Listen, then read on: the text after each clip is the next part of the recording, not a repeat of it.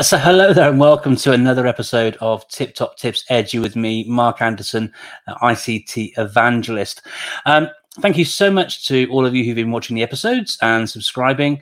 If you're watching, then please do. If you're not already doing so, please hit the subscribe button on YouTube. And if you're listening back on your favorite podcasting tool, then please do subscribe on there as well. I'm here represented today Net Support as part of my work as head of education here. I am so excited to welcome my guest onto the show today. She is someone who I massively rate professionally. Her approaches and thinking around teaching and learning and all things technology are hugely in alignment with me. Not that she and I live in an echo chamber, but it's been a real privilege to know and to have worked alongside a few times this person over the last 5-10 years or so.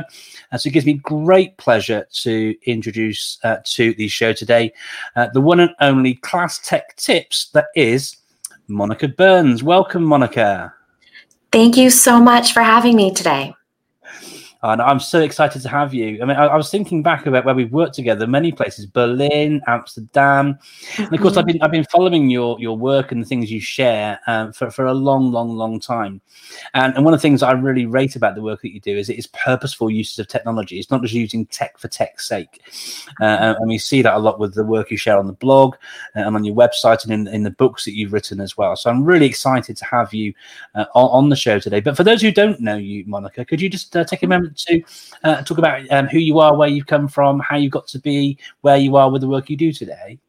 Absolutely. And thank you so much, Mark, for the invitation to come on and chat with you today. I know we've been able to connect as fellow Apple Distinguished Educators and special events, especially some of the ones, I'm based here on the East Coast in the States, but some of the events I've been able to do overseas just been so much fun. And so I am a former New York City public school teacher. So I taught in a classroom with an overhead projector and chalk and a chalkboard and all of those fun things before we transitioned into a magnet school and we're able to go one-to-one with technology. So going one-to-one with iPads about 10 years ago now, as we're talking, kind of within that past decade. And that's where my work really began, thinking about technology integration, building upon the traditional best practices and looking at ways we could really make the most with these digital tools that we had at our fingertips at that time. And so I've been out of the classroom for several years now, running professional development. So virtually hosting webinars for organizations and schools and districts, and then on-site professional development as well as writing. So on my blog, classtechtips.com, and my books with ASCD, and my podcast, the Easy Ed Tech podcast, which just reached 100 episodes a couple weeks ago. Wow, I can't believe it's been so long. My goodness. Wow. Time just flies by so quickly, doesn't it? Thanks for that little summary of your sort of history and what sort of led you to where you are now. You're quite, you've got a few followers on social media. And so I thought, I found a photo of the two of us from, I think it was from the work we did in Amsterdam. I shared a photo of us this morning and said, I'm really excited to have Monica on for a chat tonight. Does anybody have any questions or sort of tip top tips that you'd like Monica to share? And we've had quite a few responses. So I'm really excited to bring these through. We've had responses from people from the UK, from the Middle East, from all over. So I'm really excited to ask these for you.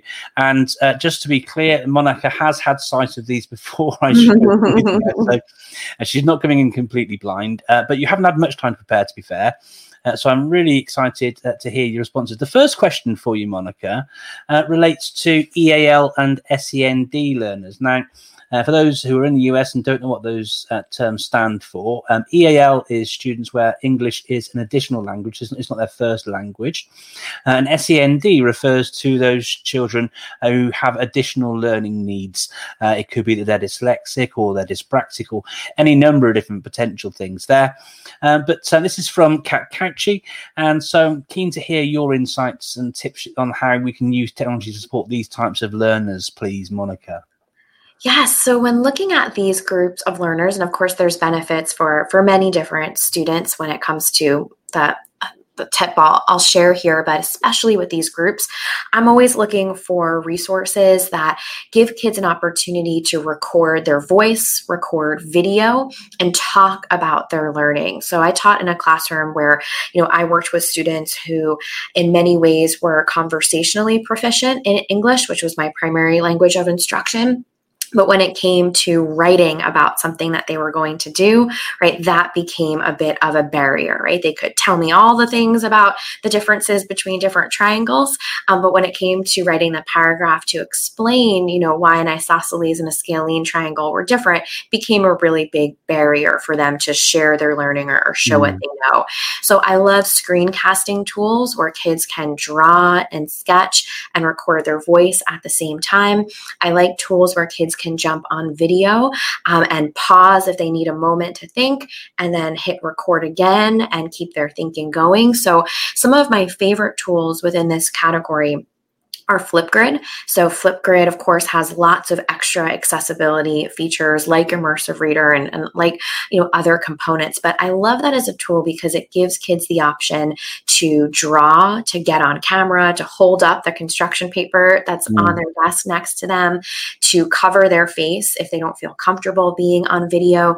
And it's a great way to get kids an opportunity to build confidence, to talk about what it is that they've learned. And it doesn't have to be a substitute for writing that paragraph, right? But it can help them on the pathway to getting there by making sure that their energy and enthusiasm feels good, that they understand that how they share can look different in different contexts, and just building that confidence and capacity for the next pieces. So that's one of my favorite resources to share because it has so many components built in. And I've also, just last week, was working with a group of educators in Kentucky, and we were talking about some different resources within Flipgrid specifically, and looking at the Discovery Library and some of the resources that are pre-made and ready to go, but also give you the option to customize. So that's one that's been front of mind, especially for this population of students. Yeah, and it's the same as with educators, isn't it? Having the capacity and developing their confidence in using these things as well. It really gives them a chance to sort of show what they know. I find the same sort of thing myself, particularly sort of getting boys, in terms of their writing. Ask them to describe, a recent football match or a goal that was scored. Their oracy would be absolutely fantastic. Getting to write it down, so much more difficult. So some fantastic ideas there. And like you, I'm a big fan of Flipgrid too. There are so many options in there, aren't there, to help learners in so many ways, shapes and forms. Thank you so much for that, Monica. I've got another question now. This one comes from Linda Parsons, who works at Dara International School in Dubai. She says, have you got any top tips, Edu, on slick starter activities that teachers can give to students that take the cognitive load off the teachers at the start of the lesson and promote collaboration or online oracy? Have you got any thoughts on that at all?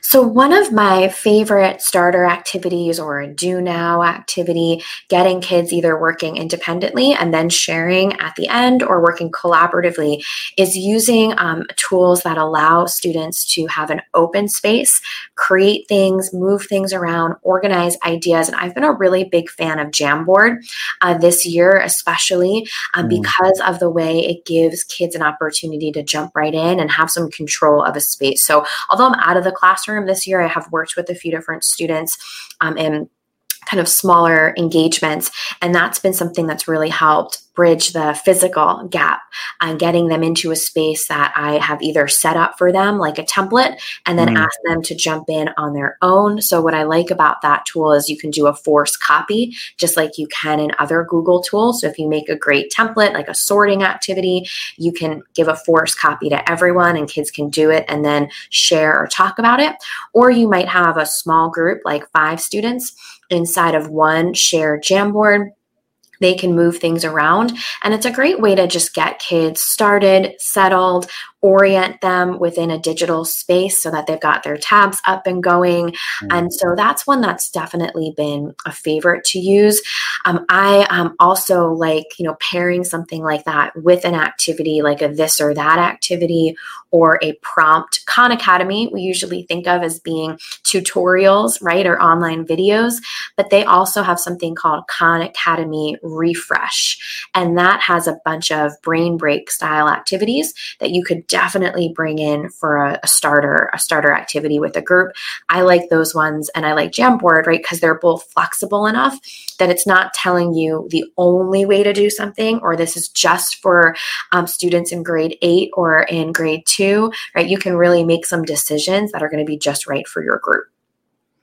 That's a brilliant response. I'm a huge fan of Jamboard as well. It's really sort of hit the scene, as it were, by storm, hasn't it? It's been fantastic. Mm-hmm. And so many schools have made great use of it during the last sort of 12 months in particular. I'm just thinking, Monica, though, what about schools that are sort of Microsoft 365 based? With Jamboard being a Google tool, can you suggest anything that might be appropriate for a Microsoft school? Absolutely. So one resource that's come up a lot. So I know you and I, before hitting record, Clubhouse came up right in the conversation. And so Clubhouse has been a really fun space to connect with educators. And I run a Monday room and a Thursday room. And the Thursday room is all around, top, your tip from the week kind of alongside your top tips here, right? So people come on and share something that's been exciting for them that week. And one of the resources that I've heard a lot of, I did a blog post in partnership with them last year, is Whiteboard Chat. And that's one that I think people are really gravitating to for some of the same reasons that Jamboard is appealing. It gives the flexibility, the collaboration, and that should be, I haven't used it in an Office 365 environment specifically, but that should be friendly for that environment. Brilliant. Thank you for offering that alternative there, Monica. That's really good. Thank you so much. Next question comes from Sabe, who's also in the Middle East as well. And this is something that's really difficult to sort of get right, isn't it? I think the statistics say something like 70% of most change management processes fail. So if you're looking to do this sort of thing in your school, it's really important to sort of get those conditions right. So his question is, what are your top tips, Edu, for getting staff buy-in to upskill and innovate / change the way things have traditionally been done in the classroom?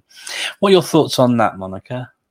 So I do a lot of work with classroom teachers and instructional coaches, whether virtually now or visiting different schools. And so this is something that is front of mind for me in my conversations, right, with educators. Everyone is always very friendly and pleasant in my interactions with them. But if I know that they might have a barrier or they may not quite see, why something is important or worth their time, I think it's really important to step back and make sure that you are identifying a pain point and making things very relevant to the situation. And this is a coaching strategy all the time, right? But with technology, especially, if you can show that first step, right? Just get that foot in the door with someone and show them how this particular tool or resource or strategy, whatever it is, right, is going to save them time, is going to help with their workflow, is going to do something that they've always wanted to do in a better way, or finally making something possible, or rooting something in a very specific experience that they have with their students. And, this goes along with a conversation I often have that is not part of this question, but sometimes the adjacent part, which is getting buy-in from veteran teachers for technology, right?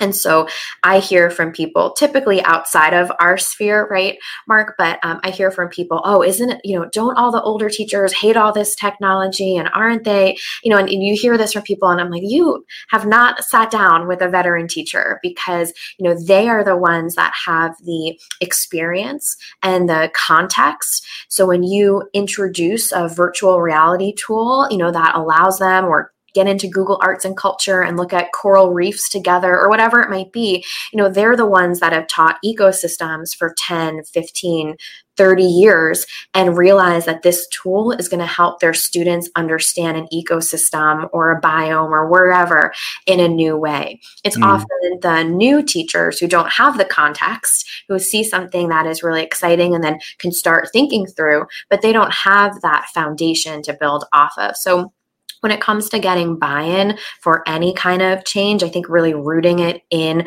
what is that foundation we're building off of? What are the assets in this situation? What has this person shown that they're really interested in? And we can dial it up with that technology component. Or am I being a good enough listener to understand what their pain points are? So I can offer whatever the thing is in a context that's a solution to a problem. I think that's absolutely key, what you said there about sort of really listening to them and taking on board their points of view. Something I try and do with those sorts of educators when I'm working with them is thinking, what's in it for them? Exactly. And so when you can work out where the wins will be, where the benefits will be, that's a great way of sort of bringing them on board with you with that journey. Thank you so much for your insights there, Monica. And I knew you'd be great. This is going fantastic. Thank you so much. My next question for you is from an early years teacher working with very young students. But he's asked if you've got any ideas about how to go about creating digital portfolios for particularly quite young learners. Have you got any thoughts on that at all?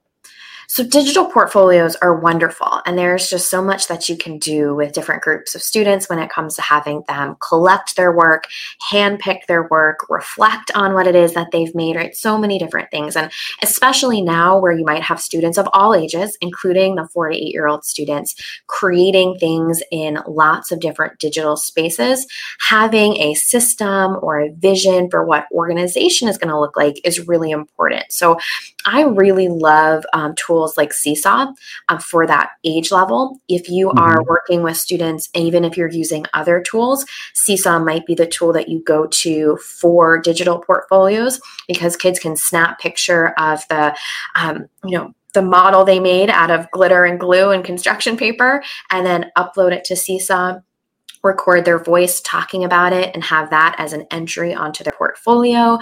You can have them do a digital product. Maybe they made something in Book Creator, and then they have the link and they upload it to Seesaw. I say upload, but really just copy and pasting the link, right, and plugging it in, and maybe even recording their voice.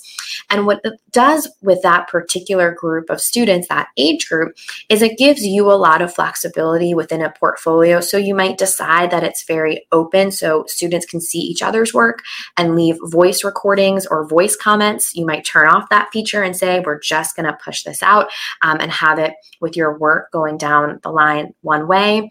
You can have the calendar organization feature so that you can tap on different dates and see the progress over the year. Or you might just carve out one day a month or one day a week for kids to give a quick update, and depending on the structure of your digital portfolio. And one thing that's nice about Seesaw, right, depending on which kind of level of it that you have, all the things I just talked about, right, you could do completely for free. You might set up a class blog so you can publish right from Seesaw for a larger, wider audience, or any of the individual things kids add to their Seesaw space. So for example, you might have students take a picture of an illustration that they made and record their voice telling the story of their picture. Well, in that case, you can share that recording with their picture as a direct link or QR code. And of course, there's a family component with Seesaw. So that's one of my favorite places for having kids gather their work. But if you are going to take a little bit more kind of ownership in terms of organization, like maybe kids are doing something and you're taking a little bit more of the heavy lifting of organizing it, you could even have them in a spot like Microsoft PowerPoint and have a slide for everything that they've done each month. And then perhaps have them add a voice button or voice recording, or add a video to a slide. So there's a few different directions to go in, but I think Seesaw would give a lot of student agency. And you could do something similar in Flipgrid, depending on how you set up groups and topics. That's great. And I love that PowerPoint example there as well, because I mean, I know they've recently added voice functionality into Google Slides as well. So that would work on the same front as well. You can drop audio files into Keynote as well. So the ideas are really easily transferable across whichever ecosystem you choose to work with. Again, another great response. Thank you so much, Monica. My next question comes from John Neal. This is where that Clubhouse sort of thing came from before. He said, do you have any tips, edu thoughts on where you might see apps like Clubhouse and or TikTok as vehicles for delivering and enhancing learning experiences in the future? What are your thoughts? So with these two specific apps, I want to be careful to make sure I'm clear that these are apps for 18 and over, right? So not apps that we would necessarily invite students into, but we can use them as inspiration, right? So Yeah, absolutely. that's great. I That's see them kind as of where. places. Mhm. I see them as places for professional learning, for Exactly. adults coming together and having those conversations. That being said, I think you can really look at them in both ways, right? So, from a professional development standpoint, Clubhouse has really been wild to be a part of for the past 2 or 3 months now. I don't really put a lot of, I wouldn't say I put a lot of energy myself into follower counts, but I will give these numbers because I think it illustrates how fast things have grown, right? So I started using Clubhouse about 2 months ago. I have over 2,000 followers on this platform. And it's something where the growth has been exponential because the platform's growing exponentially. I started a club last week. It's been maybe 7 or 8 days. It started with 0, right? And now there's almost 600 members and followers. So again, I don't think the numbers matter in the long run, but right now they illustrate just how quick the growth, right, is happening. And so Clubhouse has been wonderful. It reminds me so much, Mark, of a Twitter chat. And I actually set up over the weekend kind of in a Google Sheets or Excel, right, spreadsheet with a schedule for the Monday and Thursday rooms. And I immediately was like, this is just such a Twitter chat move for me, right, to say I need to know exactly who's going to be a guest and what our topic's going to be. And it looked just like that, right? So it's been wonderful to have the audio component within Clubhouse to hear voices, especially now where there's so many folks like yourself that I get to see, over the course of the year during travels like to ISTE or to FETC or other larger, right, or smaller events. And so this has really bridged the gap there. There are, of course, limitations with just the invite only nature of it. That's gotten a little bit easier. I know I've had folks reach out on Twitter and I can just kind of send them different types of invites depending on where my app is that week. There's obviously limitations from iOS versus Android, right? Because it's iOS only.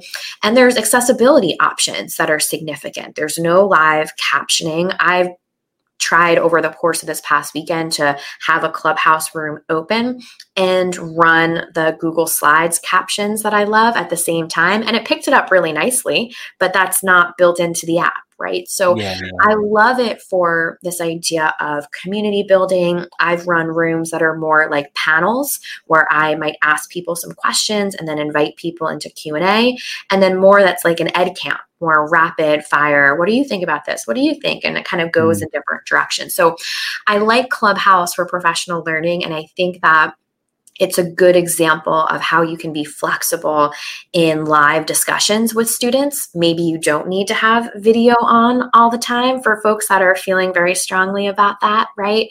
Maybe you can use audio updates asynchronously too. So I'm excited about it from that standpoint. And, TikTok has been a lot of fun the past year or so that I've been on it. Not every day, but a few times a week, I put up a new quick tip, usually 15 seconds or so on TikTok.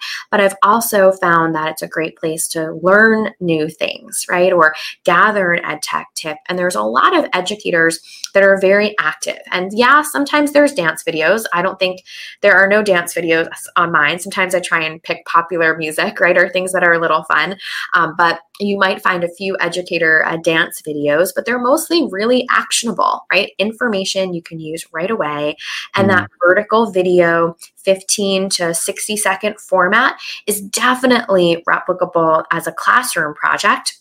You can have students make a 60-second video that retells a moment in history where two, people come together and talk about something very quickly, or even a series of lab safety tips, right, that are each 60 seconds each. So I like it from both a consumption and a creation, right? I think there's a lot of things that those two tools or apps, Clubhouse and TikTok, can be used for professional learning, but also inspiration for projects and activities you might do with students. I think if you hit a nail on the head there, really, with the duration of it, we know from things like formative assessment that the children, retrieval and quizzing and all this sort of stuff works really well when it's low stakes rather than high stakes. And, asking a learner to make a detailed video about X, Y, or Z, the Romans or whatever the topic is, can be quite high stakes. Ask a student to create a 15-second, 30-second video, even that reduces the stakes massively, doesn't it? And as we become used to the platform as well, it's not all polished. It's not it's not like watching the Avengers. It's shaky hands. It's just really rough and ready.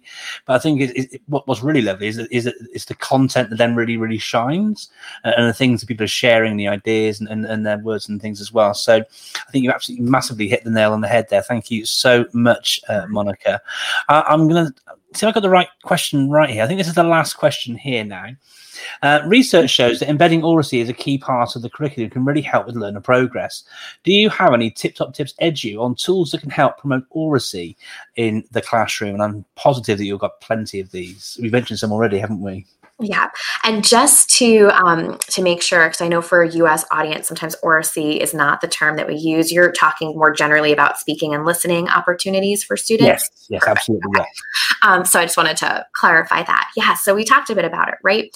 With getting kids to record their voice in Seesaw to talk about their learning products, getting them to record their voice in a tool like Flipgrid to give a quick update, like you just shared. Right? It might be a quicker formative assessment piece. We know that speaking and listening opportunities can vary greatly. It doesn't have to be asking a student to recite a poem on stage in an auditorium in front of, hundreds of their classmates.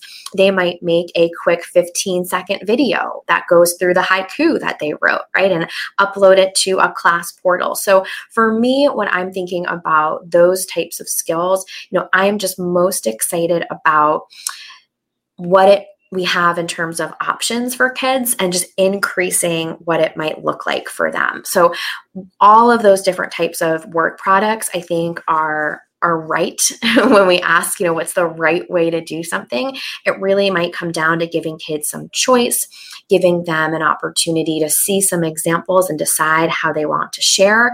So I really love the flexibility, if we allow it, right? The flexibility that's there for kids to develop those different types of skills. But I also think, and this kind of gets back to what you mentioned about TikTok before, when we give kids that opportunity for creation to make something, right, it helps them become more discerning consumers and better evaluators, right? So if they are used to talking into, right, or speaking into that TikTok video recording, well, the next time they scroll through and see a video someone else made, right, they might think twice about, is this real or could that happen? And so, I love pairing some of this skill conversation within those, media literacy and digital citizenship components as well. That's superb. Listen, thank you so much, Monica, for taking the time to come and share. I could do 10 more, but I try and keep the episodes down to about half an hour. So thank you so much for taking the time. Before we sort of wrap things up for the session, was there anything else that you'd like to share about the work you do or where people can find you? I know we've got your sort of short link going across the bottom there, so you can find out more about Monica by going to bit.ly/Monica Bio. And I suspect that's case sensitive, like it often is with Bitly links. So please do mind the case on there. Was there anything else you wanted to share at all, though, Monica? Just a big thank you. I mean, this has been so wonderful to talk and chat with you and catch up with you. And anyone who's listening, if you have questions about these resources, at Class Tech Tips is where you can find me on all the social platforms, or even something like Clubhouse and TikTok, which would maybe not have been on the list if we talked this time last year. But if you have a question, you can always reach out there. And then Class Tech Tips is where you can find all of the things, right? The resources. You can even listen to my blog, listen to my podcast straight from the blog. Brilliant stuff. Well, listen, thank you so much for taking the time to have a chat with me today, Monica. I really, really appreciate it. It's lovely to see you again too. Thank you so much. And that's it for another episode. Please do, as I say, remember to hit the subscribe button, whether you're listening on YouTube or listening via your favorite podcasting tool of choice. And we look forward to hearing from you in our next episode of Tip-Top Tips Edu. Thanks very much.